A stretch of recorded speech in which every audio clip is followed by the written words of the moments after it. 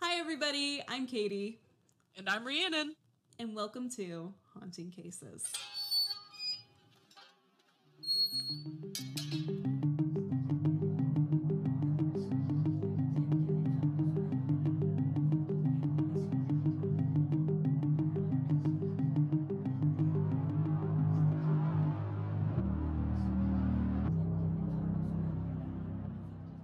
Don't mind my squeaky chair over here.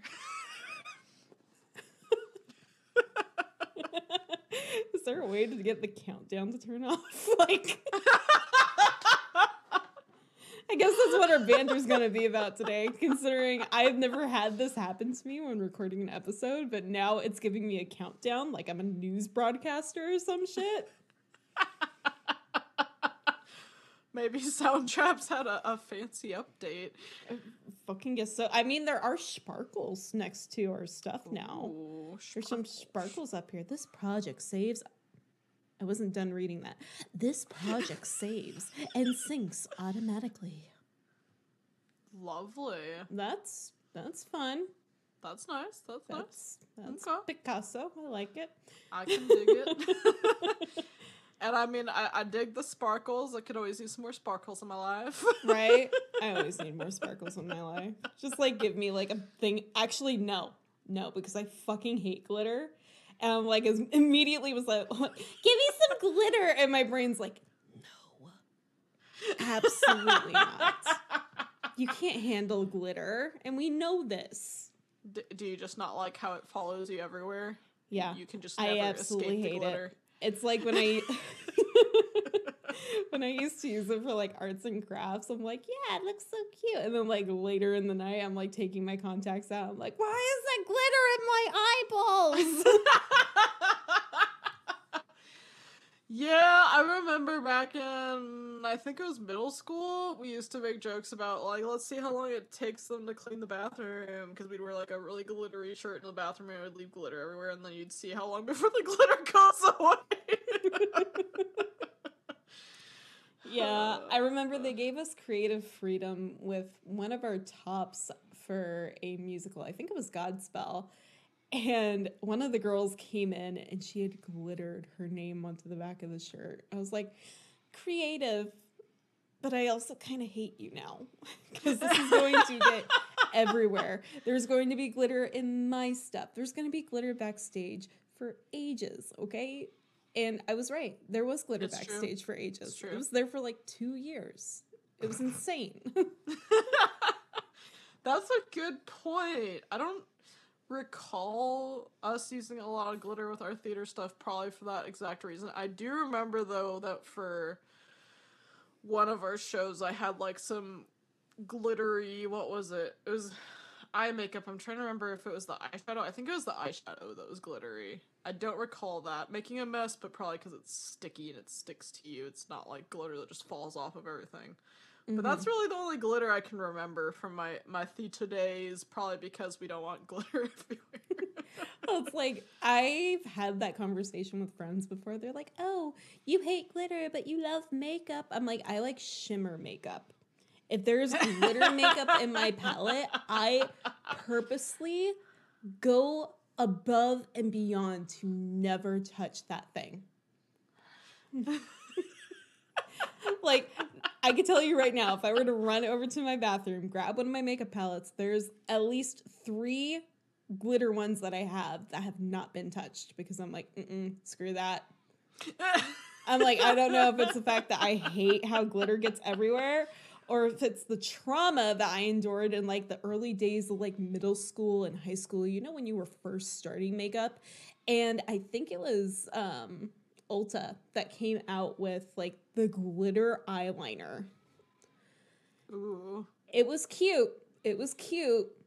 Except if your brush just got a little wet. Like if your eyes were watering or something, that shit would go in your eye. And then you sat there and did like the scream to the heavens silently in the bathroom because your parents are still asleep and you don't want to wake them up. Oh my god. Yeah, mom and dad, if you're listening, if you ever heard the coming from the bathroom, like a pterodactyl, a very quiet pterodactyl, that was me, and I had glitter in my eye. Or just, eyeliner in general, because liquid eyeliner was a bitch. And we all hated her.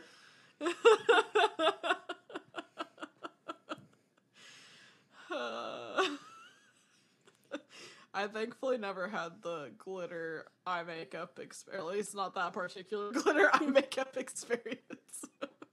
Dude, I found a bottle when I was moving to Glendale, and I was like, nope, fuck this. And I, like, threw it out immediately. Just chucked it. Like, I'll see it at the stores. I'm like, God help the poor soul that goes, oh, this is cute. And, like, gets it in her eye the first time around. Or their eye the first time around. Oh, yeah. Oh, yeah. Because I know damn good and well that's happened since my age, my generation, my time. Back when I was a kid.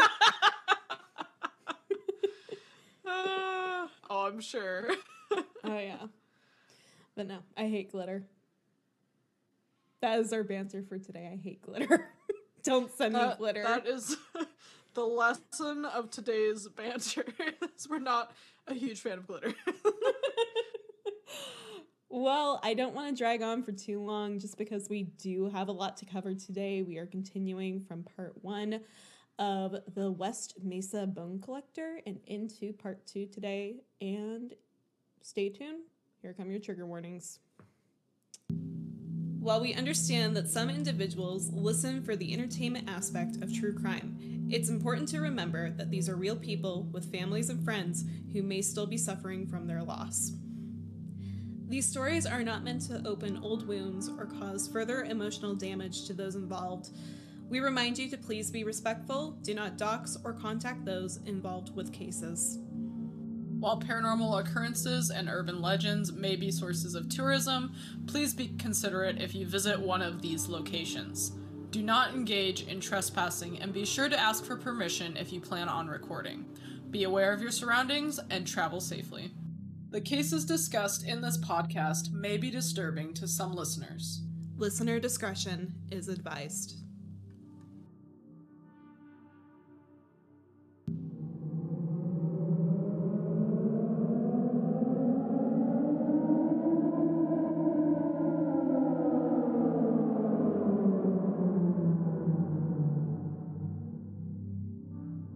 In this episode, we will be discussing cases involving more than one of the following: children, sexual assault, domestic violence, and suicide.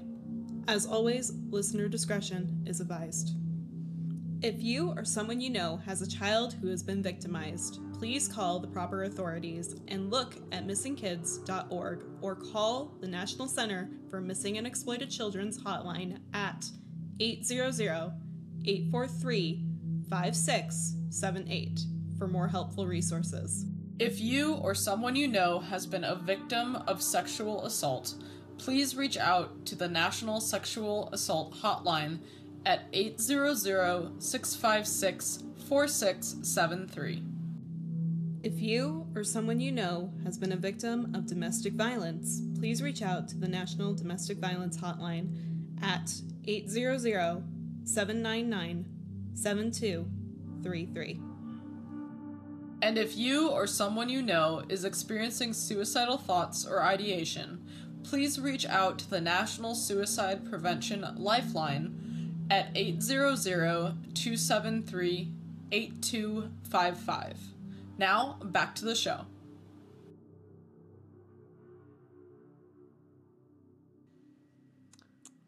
Welcome back, listeners, from the Tigger warnings. From all the Tigger warnings, you get them all today. All the different Tiggers. Well, actually, I think you only get like 2 out of there, but, you know, catch-all's a catch-all. I just wanted to make sure that I had all my bases covered in case I missed something.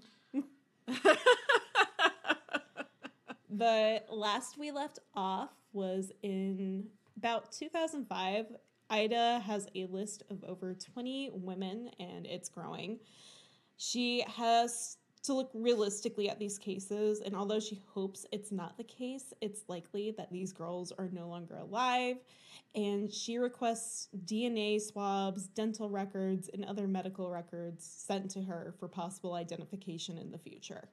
Now, in addition to this, Ida is going out and walking the war zone. She's talking to any of the girls that she can find who are obviously nervous that there's an officer trying to talk to them. But she's like, hey, you're not under arrest. I am just looking for answers on where these other girls are. And Ida is also distributing pictures of the girls anywhere she can think of: fast food restaurants, truck stops, and even at the New Mexico State Fair, which, from what I found, is somewhere that's highly trafficked by sex workers, drug dealers, and a couple other of the more infamous crime groups out there. Oh, wow. So this is literally taking up all of her time in the office and out of the office. And this was, if I remember correctly, she's supposed to be only working part-time, right? She's only working like 20 hours a week. So, like, she's literally going above and beyond to help find these women. She's taking time out of her own schedule to go and do this. Seriously, yeah, because I was thinking 20 hours a week isn't a lot of time to be doing all that she's doing. So she is really committed to the cause and is not just doing it for a paycheck. Oh, absolutely. And she's actually got girls that have been missing so long that she starts comparing notes with a cold case detective in the police department as well. And the two of them actually have to persuade higher ups for them to be allowed to form like a small task force.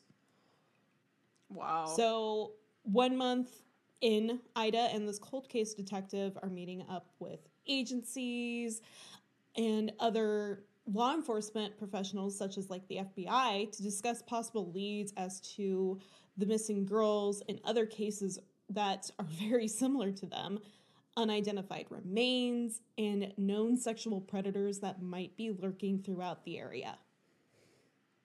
Ugh. So, as time goes on, Ida's list is still growing, but fortunately, she is able to prune some names as she goes. However, she feels that those who are still left on her list will ultimately be found together, and she can't really explain where this like theory is coming from. It's just a gut feeling that she has going. Ugh. She also finds out that the last time Cinnamon was seen by her friends, she stated that girls were getting their heads chopped off and buried in the West Mesa, and Cinnamon seemed afraid.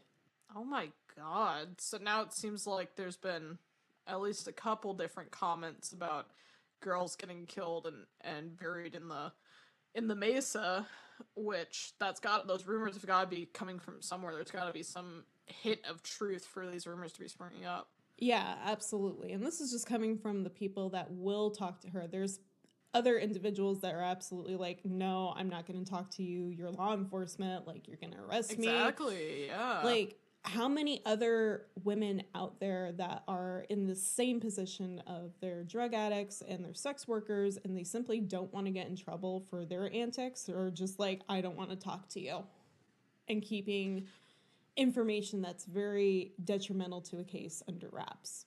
Oh yeah, I feel like especially if they feel like they have a poor relationship with law enforcement, they're not going to probably feel comfortable being completely open and having these conversations, which is really unfortunate when it comes to trying to investigate all these different missing women and find out what happened to them. If some of the other folks on the street who might have a clue of what happened aren't willing to speak up, and I mean, I can't blame them considering, like you said, with their lifestyle, I'm sure they get arrested frequently, or at least have to constantly worry about getting arrested, so I'm sure being approached by a law enforcement officer is not what they want to see any day. Yeah, and even when I was in school and we talked about research methods and like actually talking to people that might be involved with crime or like bigger groups out there, it's important to like bring up the topic that they're not being arrested, like this is purely for investigative purposes or research purposes. And even then, like both sides of that spectrum, like the law enforcement that might be like asking questions of these people and the people that are answering questions are nervous. So it's a very messy area to be in, and it's hard to get straightforward answers. Now, like we've discussed previously, the West Mesa, that's the area where people basically dump their trash that they no longer want. And in addition, it's huge. It's enormous, too big to even start searching based off of a rumor. So it's going to take a miracle to find anything out there.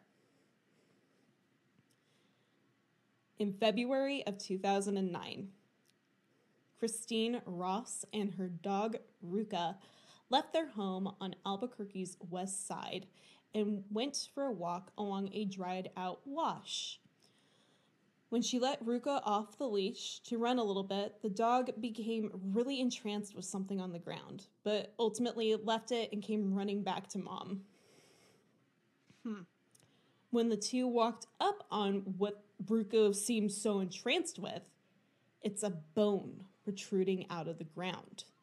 And it didn't look like any normal animal bone.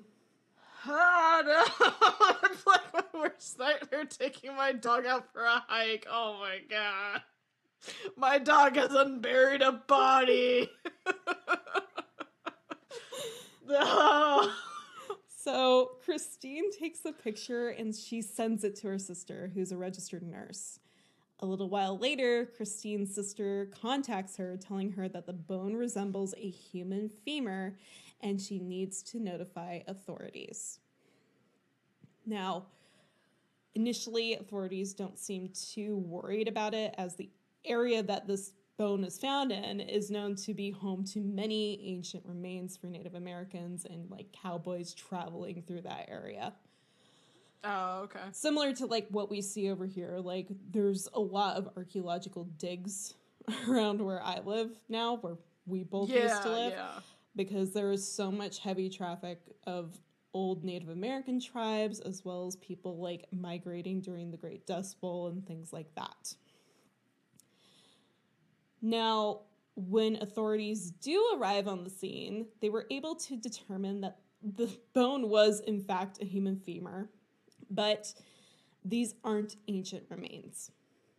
And this is done through a method of sending photos to the medical examiner's office, where typically you'll have a forensic anthropologist determine if the bones are human or non-human.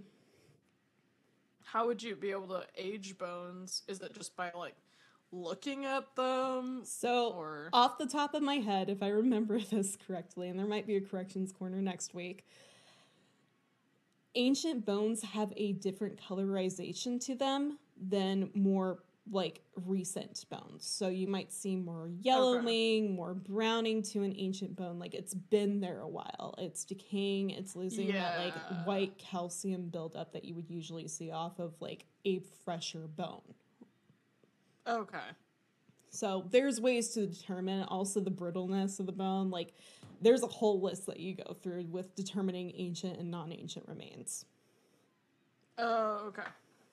So authorities at the scene did a further examination of the area where the femur was collected, and they found a right clavicle, and then another right clavicle.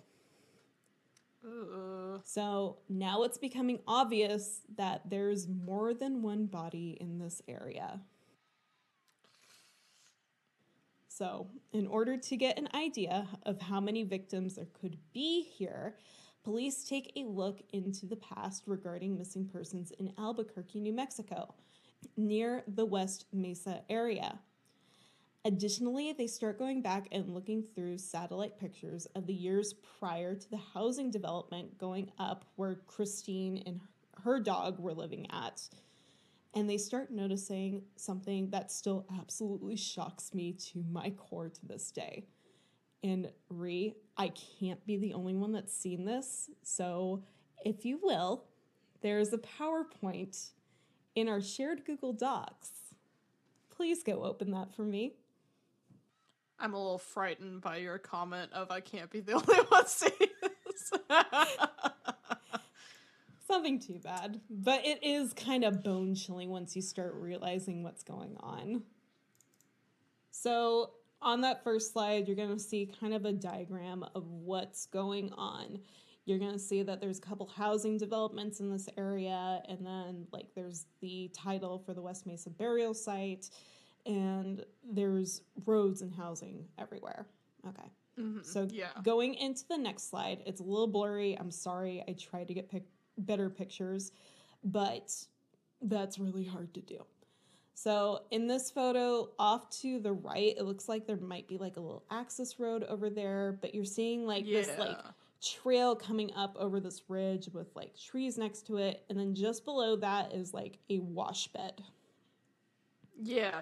Okay, so this was taken in 2002, and if you go to the next one, this is satellite footage taken in 2004. Now, that little access road that you see off to the right, look just about the middle portion of the screen where this is at, and you're going to see that there's some scarring on the desert floor, and those are tire tracks. Yeah, I was just flipping back and forth between the two photos to compare them, and you can definitely see the tire tracks for sure. Definitely looks like, because I've looked at satellite imagery before for some of my work, and you can definitely see areas where people have kind of gone into areas, like off-roaded into areas repeatedly, where it starts making almost a dirt road because they've just repeatedly, disturbed the ground by driving over it. Yeah. And that's definitely what that looks like. And then off to like the mid left where like that red line ends, you can see that there's like a bigger area out there that's scarred. Yeah, let's see. Oh, yeah, I see what you're talking about. Yep. Okay. And then if you go to satellite photos taken from 2005, there's 2 black arrows that were drawn here, and thanks to Crime Junkie, that's where I got this photo from. You see that there's one area that's heavily scarred, and then there's another area that's heavily scarred, and these tire tracks look really fresh, like somebody was just there. Ugh. And then in 2005, again, you can see this area has started to undergo construction. And while it's still apparent that there might be some tire tracks around there, it's not fully apparent whose they are because there's also construction workers going over this area. But yeah, it's something. So were some buildings built over the site by the time they're doing this investigation? Like, is some of this area already constructed by the time they're investigating? Some of the area was constructed. However, this whole area where the West Mesa burial is, like that diagram that I showed you on that first slide, is basically left untouched. But there is some housing developments around the area that have taken over the West Mesa. Okay. So as they're going back through these satellite photos, as we said, you can start notice that there's a break off in the road, and there's this tire tracking that's been like dug into the dried riverbed creek. And you could start seeing scars on the desert floor. Now, the desert floor is very unique, and Ree could probably tell you more about this than I can. But when somebody scars it or starts turning up soil for burying something, it takes years for the actual like vegetation and environment to resettle and reclaim. Oh yeah, that's a really interesting thing about soils is most people just think like, oh, it's dirt, and you don't really think a whole lot more about it usually. But there is a whole science behind soils. I mean, there are scientists that's what they do with soils. And I've only taken one soil science class, so I mean, I'm not an expert by any means, but for sure, you can definitely tell, if you know what to look for, you can tell if an area has been disturbed because, especially like for some of the work I've done before, we'll do soil surveys where you actually dig deep into the ground and then you can look and find all the different layers because, over time, you'll get, depending on what's going on around, I mean, we're talking long time span, you'll get different soil layers forming, depending on if, maybe there's a river there at some point, and then it dried up, and so then you start to get these different layers of different types of soil forming over years and years and years and years and years and years. And so now, going back and digging what we call soil pits of, oh gosh, it's been a while, soil pits, if I remember correctly, you can actually see all the layers, and that's how they categorize different kinds of soils, that is based on what kind of layers you're seeing. But then, like Katie was saying, if you go in and you're burying something, or even if you're turning it over for agriculture, any case where you're disturbing that soil, you're going to lose those nice layers, and you're going to mix them up. And so then if somebody were to go and dig a pit there, to look at for those nice layers and try to define what kind of soil it is there. If you compared that to the surrounding area, I'm simplifying it, but basically, you should see that it's been disturbed. It doesn't have those nice layers anymore. It's been mixed up. So even if like a year has passed, 2 years has passed, probably even longer than that. I mean, it takes a long time for these layers to form. And once you disturb it, I mean, those layers aren't going to form again, since that's basically digging into the earth. You're basically, I guess you could say, going back in time, looking at these layers of soil that have formed over the years. So, I mean, you don't get that back once it's disturbed. So that's definitely, if you're in something like this, or you're looking for a disturbance, you want to see, did somebody bury something there? That's definitely a factor you could consider. Absolutely. And we'll go a little bit more into that in a moment. But the real question that's coming forth is, in this area that there's scarring on the ground, are these possible locations for other buried victims? So we're going to take a moment, though, and we're going to talk about the perfect storm. And literally, I could not tell you anymore. It is literally the perfect storm. So the housing boom of 2005 was something that brought a lot of those neighborhoods that you see in the West Mesa to that area. And with the crashing of the financial market in late 2005, the construction around the area had halted completely, with many of the workers leaving the area entirely. This area had previously been cleared out and was ready to have buildings put upon it when this happened. So fast forward a couple of years, in August of 2008, there was a set of really bad rainstorms that flooded the new neighborhoods around the construction site. When the company returned to fix the runoff from the site, they inadvertently brought some of these bones to the surface. Ugh. The bones that 5 months later, Christine and Ruka would find along their routine morning walk. Oh my gosh. Seriously. Yeah, you're right, because if any of those factors had gone differently, this may not have been found. It may not have been discovered. Because if you think about it, if their soil's the same way that ours is over in Arizona, they don't build basements. They just lay down concrete and foundation. Yeah. If that were to have happened, these remains would have never been found. Wow. Oh my gosh.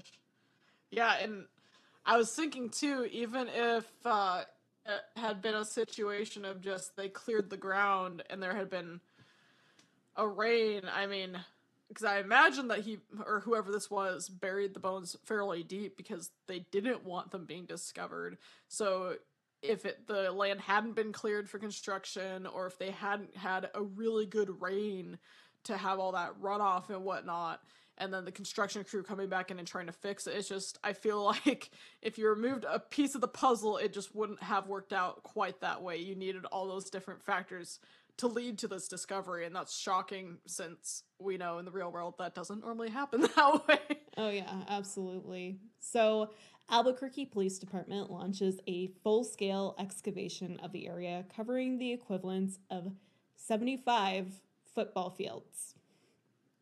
Whoo, wow. And unfortunately, because the construction team had filled the area where that shallow creek bed would have been, the team had to dig upwards to 20 feet deep to locate some of the once shallow graves. Holy shit. I hope they had some good equipment because, like I said, doing work with soils before digging soil pits, those desert soils tend to be very hard, or have a very hard calcic layer in them, and it is a pain to get through that with hand tools. So I really hope they had some hardcore machinery to help them with that. So this case remains one of the largest excavations in United States history, as well as one of America's largest crime scenes. Ooh.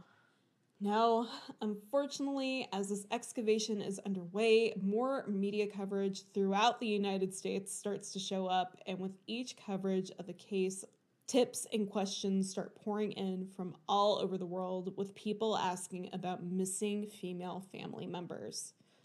Chief Ray Schultz does mention at this time how the amount of calls that came into the police department regarding missing women really put it into perspective of how many women and what a large amount of them go missing around the world.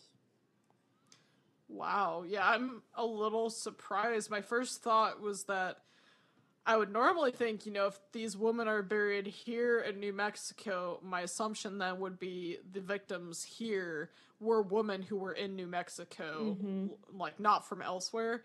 Just because I imagine it's difficult to transport a body at long distances when you don't want people finding out. Absolutely. But so it surprises me that people from outside of New Mexico were calling in about it, but then at the same time, that thought of, like we've discussed before, when you have a missing family member, just not knowing what happened, I mean, any chance you get, any opportunity to try to get that answer, you have to take it, I'm sure. And it's not just outside of New Mexico either. It's outside of the country. Like, these are people that are calling about their family members that ultimately came here to have a better life or possibly escape something else going on in their own country. And they've just vanished or dropped off the face of the earth. They're no longer talking to their loved ones. And these people don't know what's going on. Wow. Oh my gosh. Now, with the media present and actively at the scene, the remains needed to be recovered in a way that provided them the most dignity to the victims. Police ultimately wanted to keep the public informed, but also keep sensitive information out of the media and away from people who would become cranks and basically copycats for the murders, because that does happen. Ugh. Many of the excavations were scheduled during the night due to this. Additionally, many of these people who were doing the work were police officers and not archaeologists or anthropologists. As far as I could find, there were maybe like 1 to 2 archaeologists or anthropologists on the scene for this, basically kind of guiding you around it. But that was from future articles based in like universities, which from what I could distinguish said that there were a couple there, but it's like, how many more do you need? And it's a very lacking field, especially in 2005. Oh yeah. So I mean, this obviously was an exception to the usual case with the amount of land they were excavating, but do you know if that's normal, that if you are excavating, searching for remains in a criminal investigation, that it would be the police doing the work, that they wouldn't have somebody else come in and do that? So technically, if you have to excavate remains, it should be the work of a forensic anthropologist or a forensic archaeologist. They both fall into that similar category. A forensic archaeologist is typically like an individual that's majored in archaeology and forensic science, whereas an anthropologist has more of the medical examiner background to it, but isn't a medical legal doctor. Yes. Okay. So officers recall using a backhoe to dig most of this dirt up, and during one of these times where the backhoe dug into the soil, as it's lifting it up, the dirt begins to roll out, and so does a skull, which literally rolls to the base of one of like the supervisor's feet. And it served as a lesson that they need to tread carefully when it came to excavating this site. Oof. Now, before y'all freak out, it isn't fully customary to use backhoes for digging up clandestine graves. Typically, it's done with shovels, handheld tools, and other things that ensure that nothing is forensically destroyed. This is not the first time, though, I've heard of a backhoe being used to dig up a clandestine site, though. I heard about it being used in a mass grave over in Germany for a Jewish clandestine grave out in a field. There were many rumors that they had to kind of follow up on first to make sure that that was the spot that they needed to dig. And like you said previously, with the mixing of soils, those don't go back to normal. So basically, when it comes to using a backhoe or any heavy machinery to do the digging, it's very carefully used to kind of like scrape the ground and pick up a little bit of dirt at a time, but not go like completely crazy with it. Yeah. Mainly what you're looking for is that mixture of soils starting to happen. And once you get to an area where it seems like that might be stopping or it might be more heavily mixed, that's when you have to start bringing out the shovels and the handheld tools and kind of being very, very careful with how much you are moving. Yeah, I didn't think about that. That in this case, when trying to excavate remains, that heavy machinery, of course, could damage those remains and destroy them. So, wow, yeah, that's got to be really intense work trying to very carefully dig out something that you're not entirely sure where it is, but still trying not to damage it in the process. Oh, And be absolutely. respectful. And there are many different ways to find a clandestine grave. Like there's gas meters that like you could poke into the ground and it'll send up like indications of if there's decomposition gases built up in a location. However, these bones have obviously been sitting there for some time, and if they're comparing against Ida's list, it's likely that these remains are skeletonized and they're not going to have that like decomp gas around them anymore. Most of that's going to have like dissipated by now. Yeah. So, in addition to using basic tools like the backhoes and shovels, officers were also using ground penetrating radar. Now, ground penetrating radar is the use of an electromagnetic wave propagation and scattering to image, locate, and like quantify changes in soil. Wow. They're bringing out the big tech. It kind of lets you see what's going on down below without digging first. Yeah, I'm sure that helped a lot since, like we were saying, it helps to know what you're looking for and where it is. Yeah.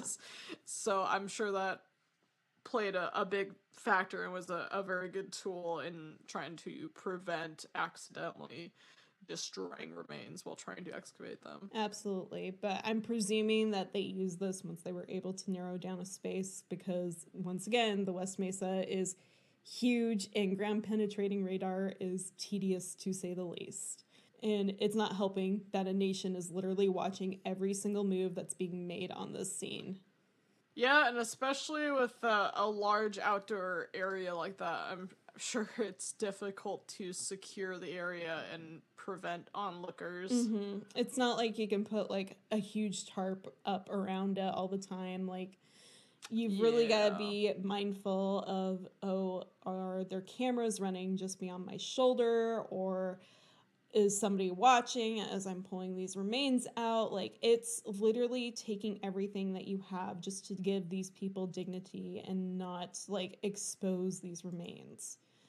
Yeah. So in mid-April of 2009, after months of searching and hundreds of times going through and hand sifting through just sand and dirt at the West Mesa crime scene, it was confidently released and public could once again walk through the area. Now, from what I read, it sounded like they retrieved at least 90% of the bones that were in that area. And this search yielded a total body count of 11 women and 1 fetus. Wow. The first body to be identified was Victoria Chavez. She was the first victim to be found as well, and she was found by Ruka. The second body to be identified was Michelle Valdez. She was the 8th victim found in the West Mesa, and the remains of her unborn child were found next to her. This baby became the 9th victim in some reports, and it was determined that the fetus was approximately 4 months along in the pregnancy when they died. Wow.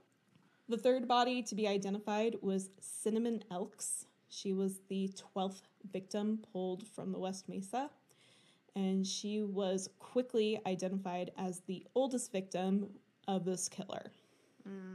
She was identified sometime in early 2009 as well.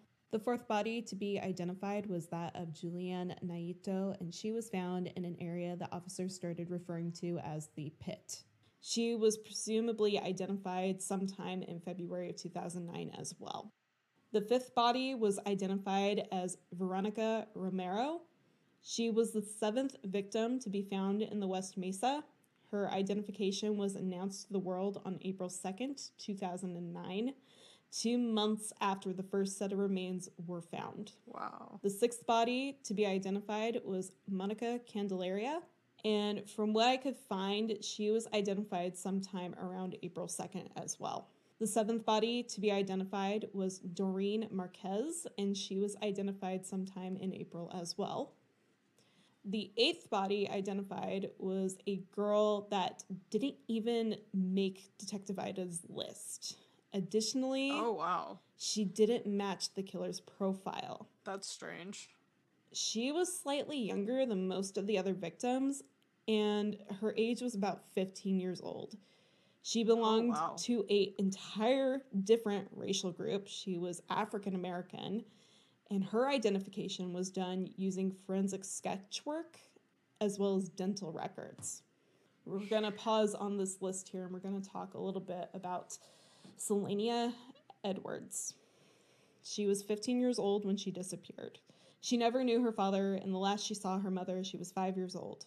According to her missing persons report, which was filed in Lawton, Oklahoma, in August of 2003, Selenia had run away from a girls' group called Parker Point in Lawton. The home was geared towards young girls who are victims of neglect and other forms of abuse. And from what I could find, it's basically like a group foster home for girls. Wow. In May of 2004, Selenia had been seen associating with sex workers on East Colfax Avenue in Aurora, Colorado. She had been staying at the Ranger Motel and was in the company of 3 other women going by the names of Lucirtia, Ty, and Diamond. I apologize if I mispronounced any of those. Selenia may have also been using nicknames like Mimi or Chocolate during her stay there. Selenia is also believed to possibly be a circuit girl, which at her age is a form of sex trafficking where the girl is passed around by a lot of different individuals to gain money for themselves or others. This could have possibly been how she ended up in New Mexico or in the hands of this killer. Oh my gosh. Yeah, I was wondering how she got to New Mexico specifically, if the killer visited Colorado and kidnapped her and brought her back, or if she made it to New Mexico through another route and then just by coincidence ended up in the hands of the killer. Yeah, and from what I heard on other podcasts, it sounds like her family might have visited New Mexico once or twice when she was younger, but ultimately it's theorized that she may have been sex trafficked into the area. Okay. So Selenia would be given her name back just days before the 9th and 10th victims would. The 9th victim was identified as Virginia Cloven, and she was identified in fall of 2009. The 10th victim was identified as Evelyn Salazar in November of 2009, and Evelyn's cousin, Jamie Barella, was the last body to be identified on January 26th of 2010, almost a year after the first set of remains were found in the West Mesa. And she was only able to be identified through extensive DNA testing, which required months of back and forth work between police and experts at the University of Northern Texas. Wow. I'm glad they were able to identify all of the remains and give them back their identities and hopefully contact family and let them know so that they finally had an answer. But that is horrifying that there were that many women and that young girl as well that were struck by this killer. Mm-hmm. An official task force was named after the street where the West Mesa murders took place, the 118th Street Task Force. And a press release was held where they disclosed that investigators believe that one individual was responsible for the deaths of all 11 women and the one unborn fetus. At the time, Ray Schultz notes that they were very confident that they would find the killer. However, as weeks turned into months of processing a gravesite, there isn't much to go on. Within the West Mesa crime scene, there are only 2 additional items that were recovered as evidence, at least 2 that officers are willing to disclose.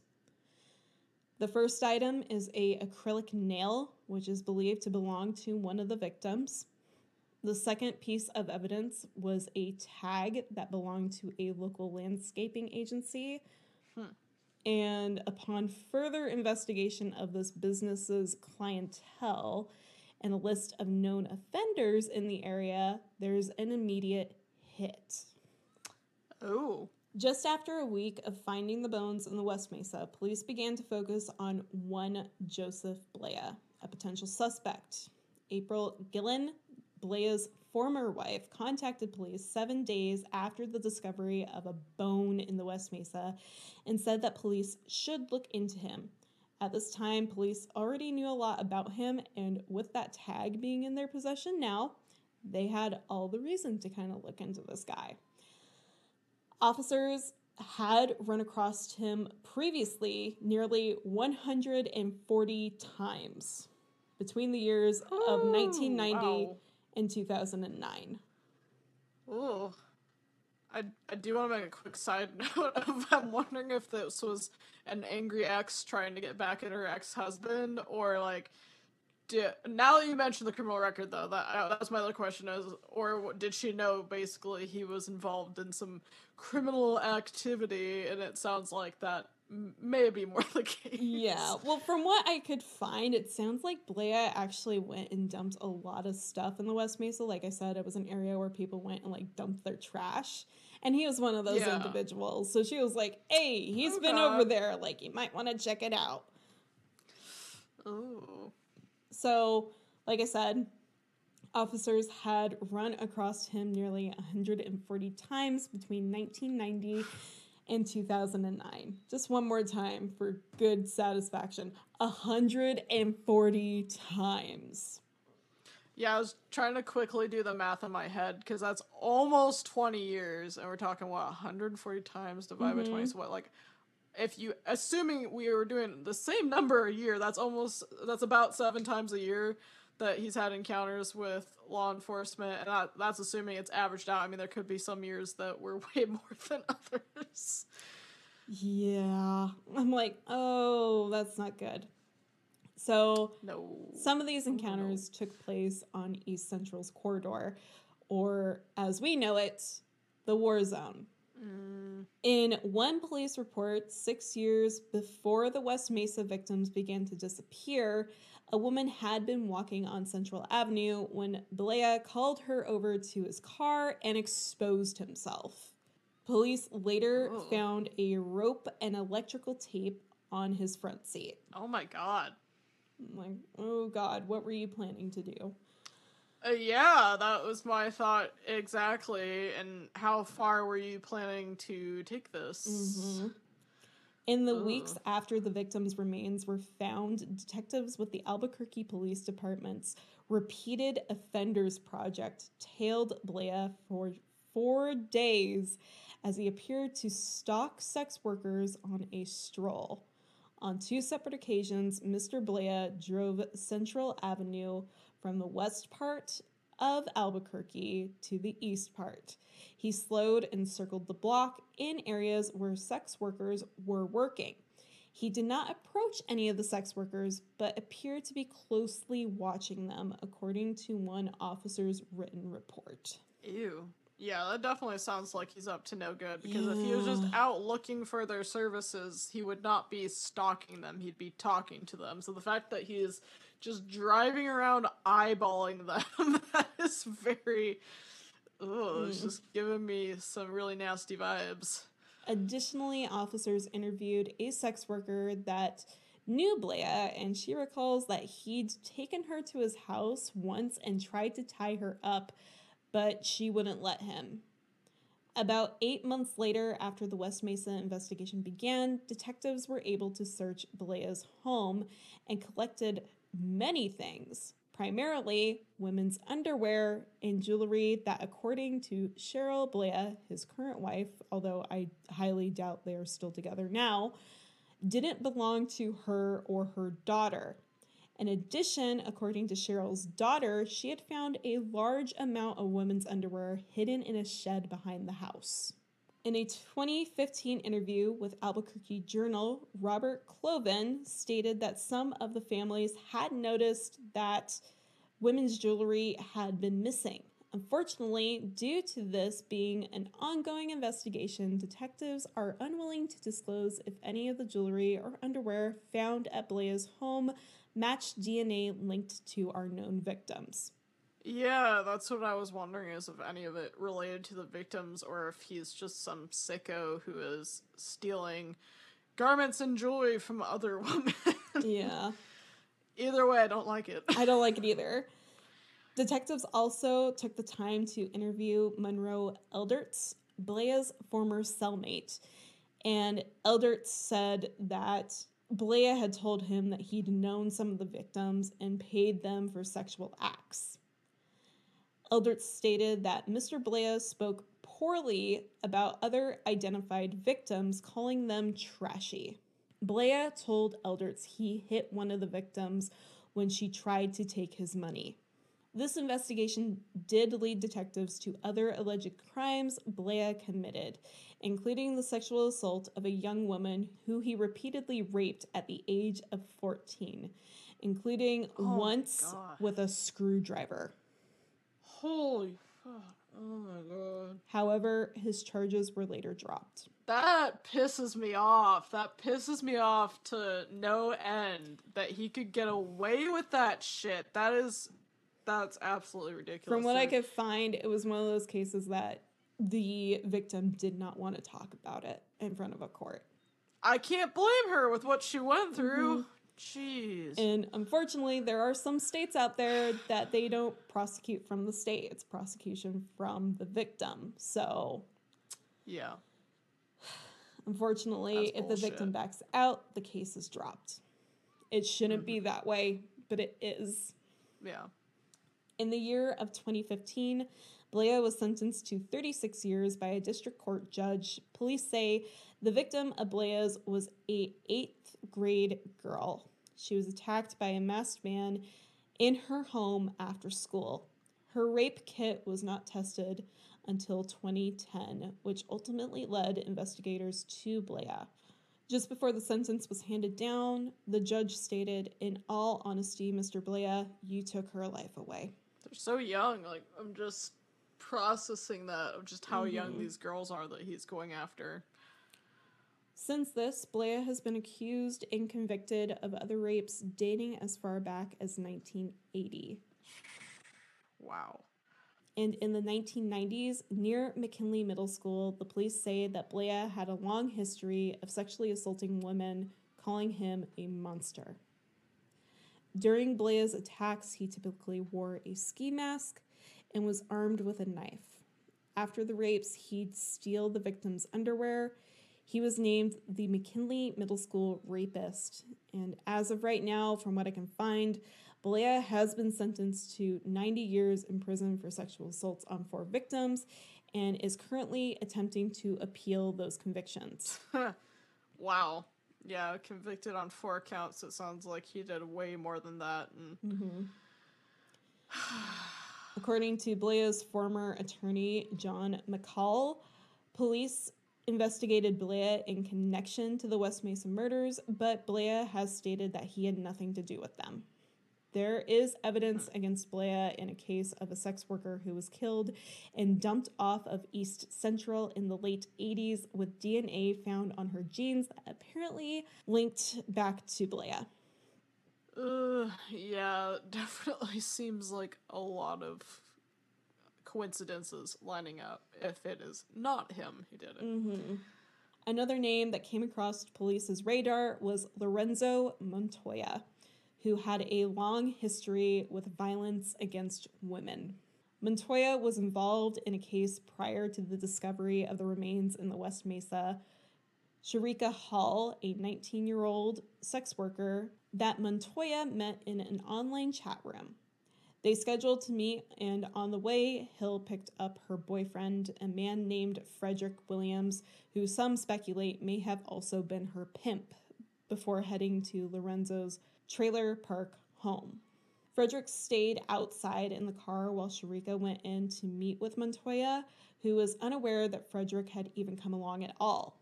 After about an hour of waiting for Sharika to come back out of the home, Frederick started to become concerned and went to investigate. When he turned a corner, he noticed that Montoya was leaving his home with something hoisted over his shoulder. It appeared to be a body wrapped in a comforter, and he was preparing to load it into the trunk of his car. Holy shit. At this point, a confrontation ensues and a 911 call is made with reports of shots being fired and that one of the individuals was down. Montoya was killed at this time, and Sharika's body was found by Frederick. According to the police, Sharika had been tied with rope made out of duct tape and rolled into a comforter. In addition to this, I believe it's the Dateline episode, Somebody's Daughter, or it might have been the Investigation Discovery episode that's listed in my references, The Lost Girls of the Mesa, that discusses how Montoya had been seen days prior to this murder purchasing new sheets and comforters from a store nearby. Authorities now speculate that he had committed murders previous to Sharika, and as early as 2006, they were discussing how this individual may have been a bigger murderer, as he was prepared and willing to dispose of bodies of sex workers. Yeah, it definitely seemed like he had thought it through what he was going to do in the case of, I apologize if I mispronounced her name, but Sharika. Mm-hmm. Sharika. That, I mean, rope made out of duct tape, that definitely seems like he already had a plan in place, which doesn't necessarily mean he's done it before, but it definitely seems like it was well thought out, which I feel like from what we've talked about before, generally if it's their first time, it doesn't go that well. Yeah, exactly. I'm like, that's very, very well prepared. Especially, like, if he hasn't done this before, and if he's coming out of the house and just putting the body into the car, like, it's willy-nilly and nothing's happening. Like, oh, yeah. That makes me feel like, okay, you're cool and you're calculated about this. You've done this before. Yeah, it seems like there was zero nerves about being caught if he just had the body over his shoulder and was just flinging it into the back of the truck. That does not seem concerned at all if somebody's watching this happen, or like any sort of nerves about what he just did. Mm-hmm. Furthermore, Montoya lived about 2 miles from the dig site. Oh, wow. And back in 2006, there were dirt trails that led directly from Montoya's mobile home to part of the dig site. Ooh, I don't like that. So, similar to other cases that we've discussed, as time goes on, the story progresses through many forms of news media, and there have been rumors that have spiraled as a result. So, one of these rumors was that Michelle, Cinnamon, Victoria, and Julie all possibly knew each other and may have been friends at some point. This rumor isn't entirely unfounded, as the girls were active in the same area during the same time span, and police also believe that this might be true. Another rumor is that there's possibly more than one killer, or that the murders were done by a gang that enlisted the women's help with drug trafficking throughout the area. Police at the time do not believe that the murders had anything to do with drug trafficking, and that there is only one killer responsible for the women's murders. Yeah, it seems to me if it was more than one killer, it would seem odd to have the exact same dump site for 2 unrelated killers unless they were working together. Mm-hmm. So again, that would kind of go along with the gang idea. But yeah, 2 completely unrelated killers, so it wouldn't make sense with how big the Mesa is that the bodies would be dumped in exactly the same spot. Yeah, which, I mean, we've talked about teen killers before, and it's not entirely like unfounded to think that there are two killers that are like working together and dumping bodies in the same location, and you just think that it's one person because their kill styles are so similar. Like, Yeah. I'm pretty sure there have been cases where it's like, oh, this is only one killer, and then it's like, oh, wait, it is a couple doing this. What the hell? Yeah. So Ugh. it's not entirely unfounded, but it is a rumor at this time. It's unsure. There's also a rumor that implicates police involvement. According to Michelle's mother, Karen Cladwell, she was afraid of somebody within the police department that would take the girls out to the west side where he would rape them and force them to do whatever he wanted them to do. And additionally to this, Julie's mother, Eleanor, also notes that Julie was afraid of this officer as well, and this individual was going by the name of David or Dave. Ray Schultz does mention how there was internal investigations done for the family members that believe that an officer may have been involved.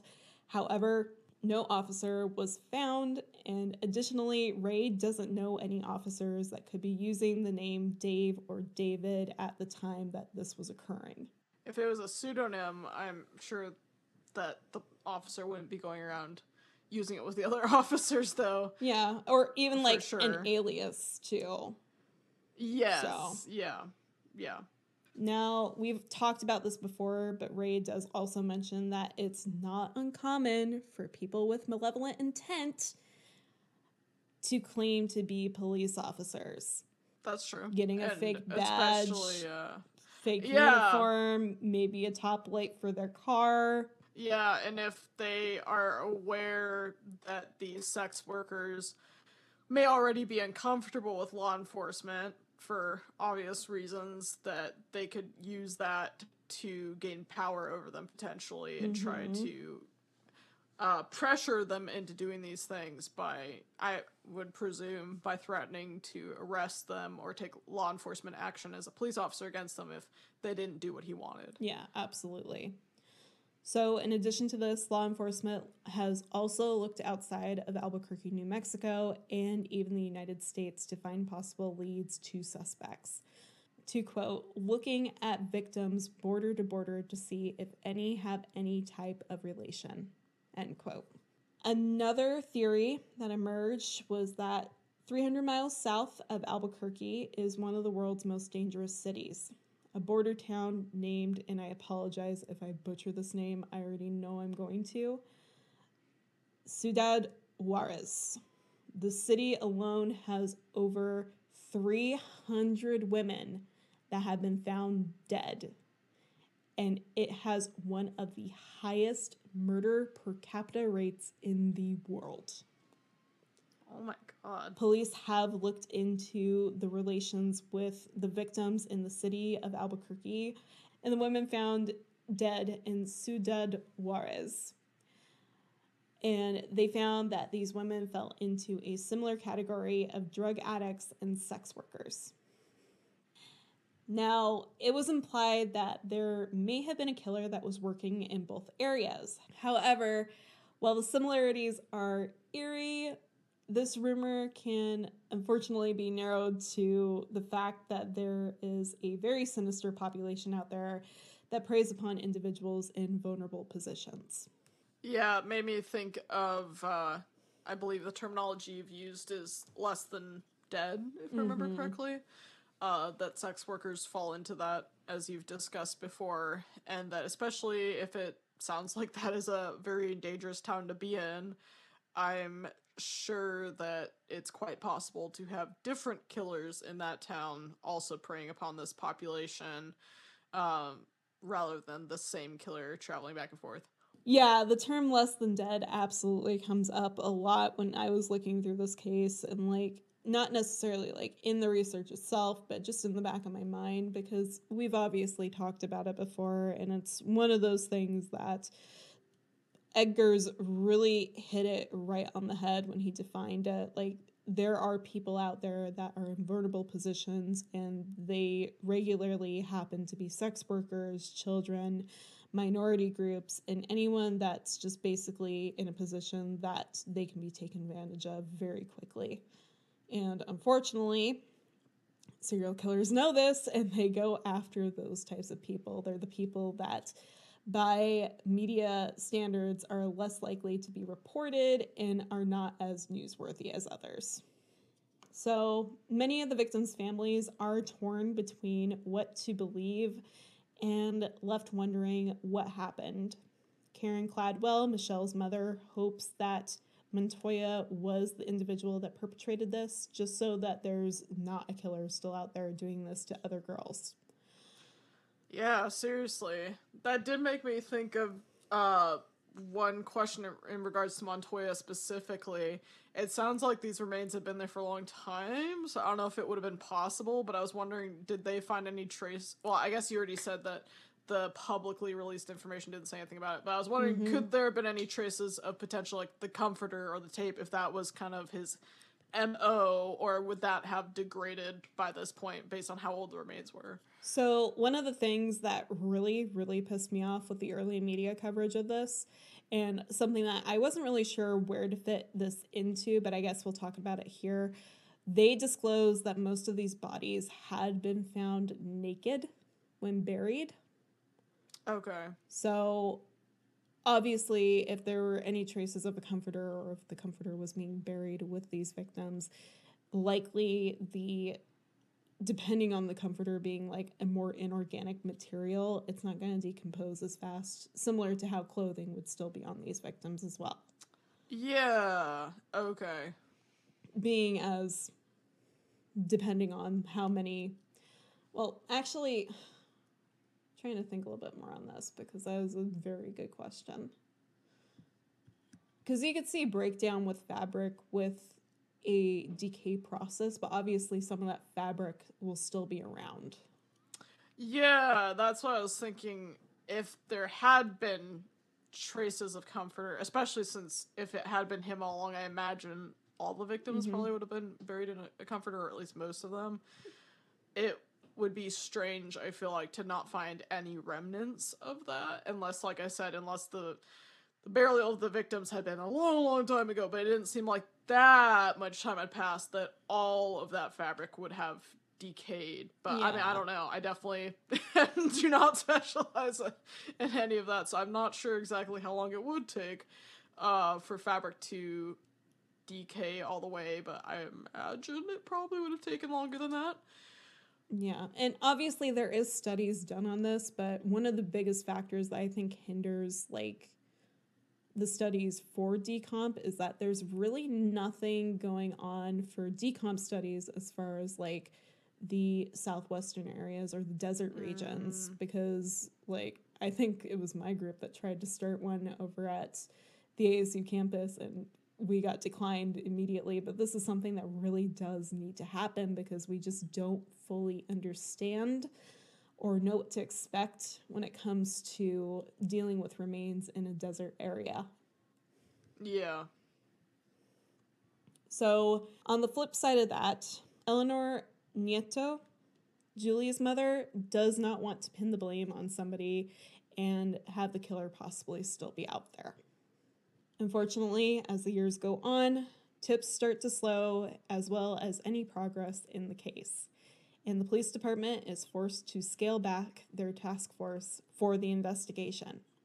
Where there originally were dozens of people working on this case, there's now only one full-time detective. Chief Schultz did move to another department in 2013, and in 2014, Ida Lopez retired from the police department. The media coverage on this case has long since left the town, and the last public statement that was given was in 2022, and it was an anniversary statement for the 13th anniversary of the discovery of the remains in the West Mesa. Police investigators and city officials stated that their only way of solving this case is going to be with the community's help, or even communities around us that might know something. We need new information on this case that is what's going to lead it to being solved. During this public statement, rumors were also dispelled regarding the investigation being shut down. This investigation is still open and active, and investigators are still looking for the perpetrator.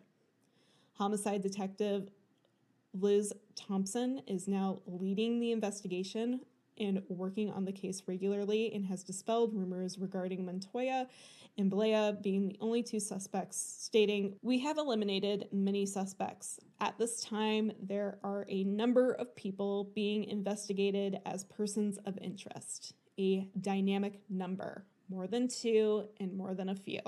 Well, I'm glad to hear at least that it sounds like, I don't want to say they have leads because that's not what I'm trying to say, but that they're still actively investigating it, and that there still is a chance that they may be able to figure out who did this. Yeah. Tips continue to come in nearly every week, charting close to over 1,200 tips in this case in total. Wow. Thompson also notes that this individual may be charming or friendly in order to get trust or build trust in even a relationship with these women first. It's also additionally theorized that the housing boom in 2005 may have caused this individual to abandon this dumping ground in favor for a new location where nobody would be around to watch them work. In June of 2020, the city of Albuquerque opened a long-awaited park at the burial site, memorializing the victims of the West Mesa murders. One of the reasons it took so long to open was absolutely infuriating, but land concerns. Land What kind of value land concerns. Land value concerns. Okay. I mean, I feel like that bridge has already been crossed.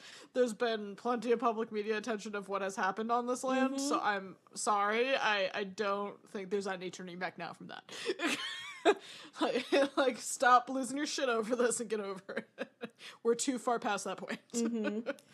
Additionally, what's made this case so hard to be solved was lack of evidence to begin with, and the families believe that the underreporting in the initial days of the girls' disappearances were highly reasons why things did not go as smoothly as they should have. Oh, yeah. 16 women missing, and not a single news station picked up the story. Not even a local TV station. It wasn't until the bodies were found that they became national news, but the girls still weren't focused on. They were derogatorily named, and they were put down, and the interest was on the possibility of a serial killer. Yeah, I feel like especially with serial killers, it turns into this excitement and drama aspect of the serial killer being focused on more than the victims themselves. Absolutely. And like I said in the previous episode, a lot of those articles are gone now. Yeah. So finding any information on this really feels like it's a second source to find, and it's really weeding out where things match up and where things don't. So 10 of the missing women on Ida Lopez's list were identified, but unfortunately, there are still at least 6 other individuals who were published in the Albuquerque Tribune in 2007 to still be missing. Now, if you go looking for this, you're also going to find another article that has to do with the Dateline episode, and there's a couple other girls on that list. The girls on that list that are different from the girls on this list seem to either have their cases like closed or have, from what I can understand, kind of been ruled out, since there's at least 2 of those 3 girls that are not on this list that no longer have nameless profiles. So I have no idea what's going on there. Oh, okay. Yeah, So, hopefully it means their cases were solved and they got answers. my hope it's one of the prunings that Ida was able to go through on her list and they were able to be excluded. I'm hoping that's what happened. Yeah. However, the 2007 list, we're going to go through the names on there because all of those women are still missing to this day, and Ida believed that they were in connection with what was going on. So the first one is Darlene Trujillo, who disappeared on July 5th of 2001. Darlene was last seen in Albuquerque, New Mexico on July 4th after she dropped her young son off at his grandmother's residence near 11th Street and Northwest Headingley Avenue. She asked her to watch him while she took a 2-day trip to Arizona. Darlene was accompanied by a Hispanic male at the time of her disappearance, and he has been publicly identified as George. Darlene never returned to Albuquerque, and after a week, she was reported missing by her aunt. Weeks after that, George returned to Albuquerque alone and told Darlene's aunt that he and Darlene did not go to Arizona, but to Tucumcari, New Mexico. George states that they had a fight. Darlene left the car they were driving, and he never saw her again. George is wanted for questioning by the police, and Darlene's family states that she was separated from her son's father at the time she went missing, and it is uncharacteristic of her to abandon the child. The next one is Anna Vigil, who disappeared in January of 2005. She was last seen in Albuquerque, New Mexico sometime during 2005, but has never been seen or heard from again. Anna is one of a dozen women who are reported missing in Albuquerque since 2001. She was believed to be involved in drugs as well as sex work. The next one is Felipe Gonzalez, who was last seen in Albuquerque, New Mexico in May of 2005. She has not been heard from since. Felipe was recently released from jail, and at the time of her disappearance, she was struggling with drug addiction as well as depression. Nina Hernan was last seen at approximately 5 p.m. on May 14th of 2005 at her residence in the vicinity of the 8,000th block in central northeastern Albuquerque, New Mexico, so the war zone. Okay. She has not been seen or heard from since. She was struggling with drug addiction and was also working as a sex worker in the area. Chantel Waits was last seen in Albuquerque, New Mexico during January of 2006 and has not been seen or heard since. She is one of over a dozen women reported missing in Albuquerque since 2001. Leah Pebbles was last seen on May 22nd of 2006.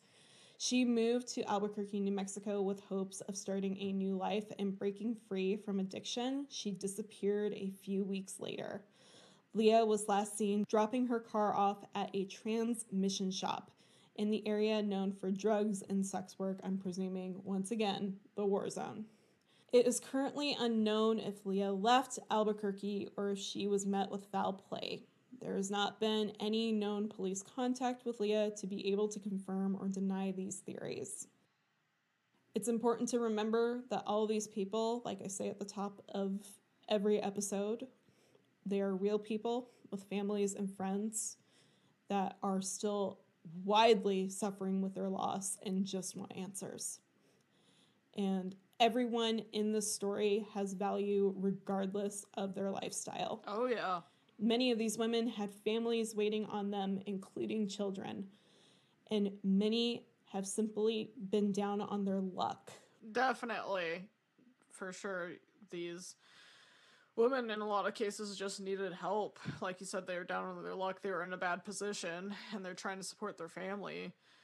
So they needed help. They didn't need to be put in jail or be facing off with a murderer, evidently. Mm-hmm.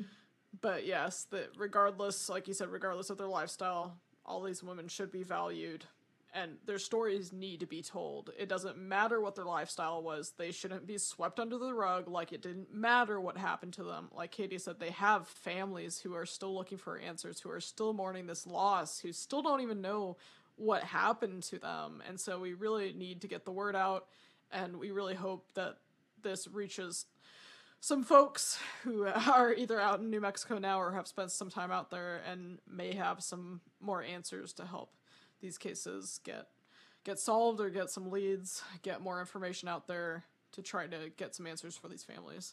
Absolutely. And I think I stated in the first episode, in Ida follows the same theory. It is everybody or nobody. And that means every single case gets the same treatment or none of them do. Mm-hmm. Definitely.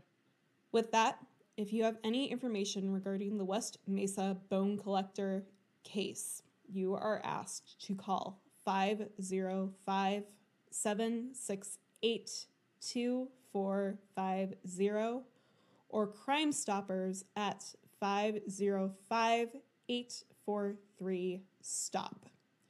All right, well, thank you for all the information. It was a rough case to listen to, but it's, like I said, it's important that we tell these stories. It is very important to get the word out, and if anyone is living in New Mexico or has any friends or family in New Mexico, please take a moment and share this with them, see if they might know anything, and if they do, please talk to authorities about this. These people deserve answers. Thank you again for listening to Haunting Cases Podcast. Please make sure to follow us on Facebook and Instagram at Haunting Cases Podcast and on Twitter at Haunting Cases. If you have a listener tale, story request, or any questions, email us at hauntingcasespodcast@gmail.com. Be sure to rate us on Spotify, Apple Podcasts, Stitcher, or wherever you get your podcasts from. So, what do you say, listeners? Are you haunted too?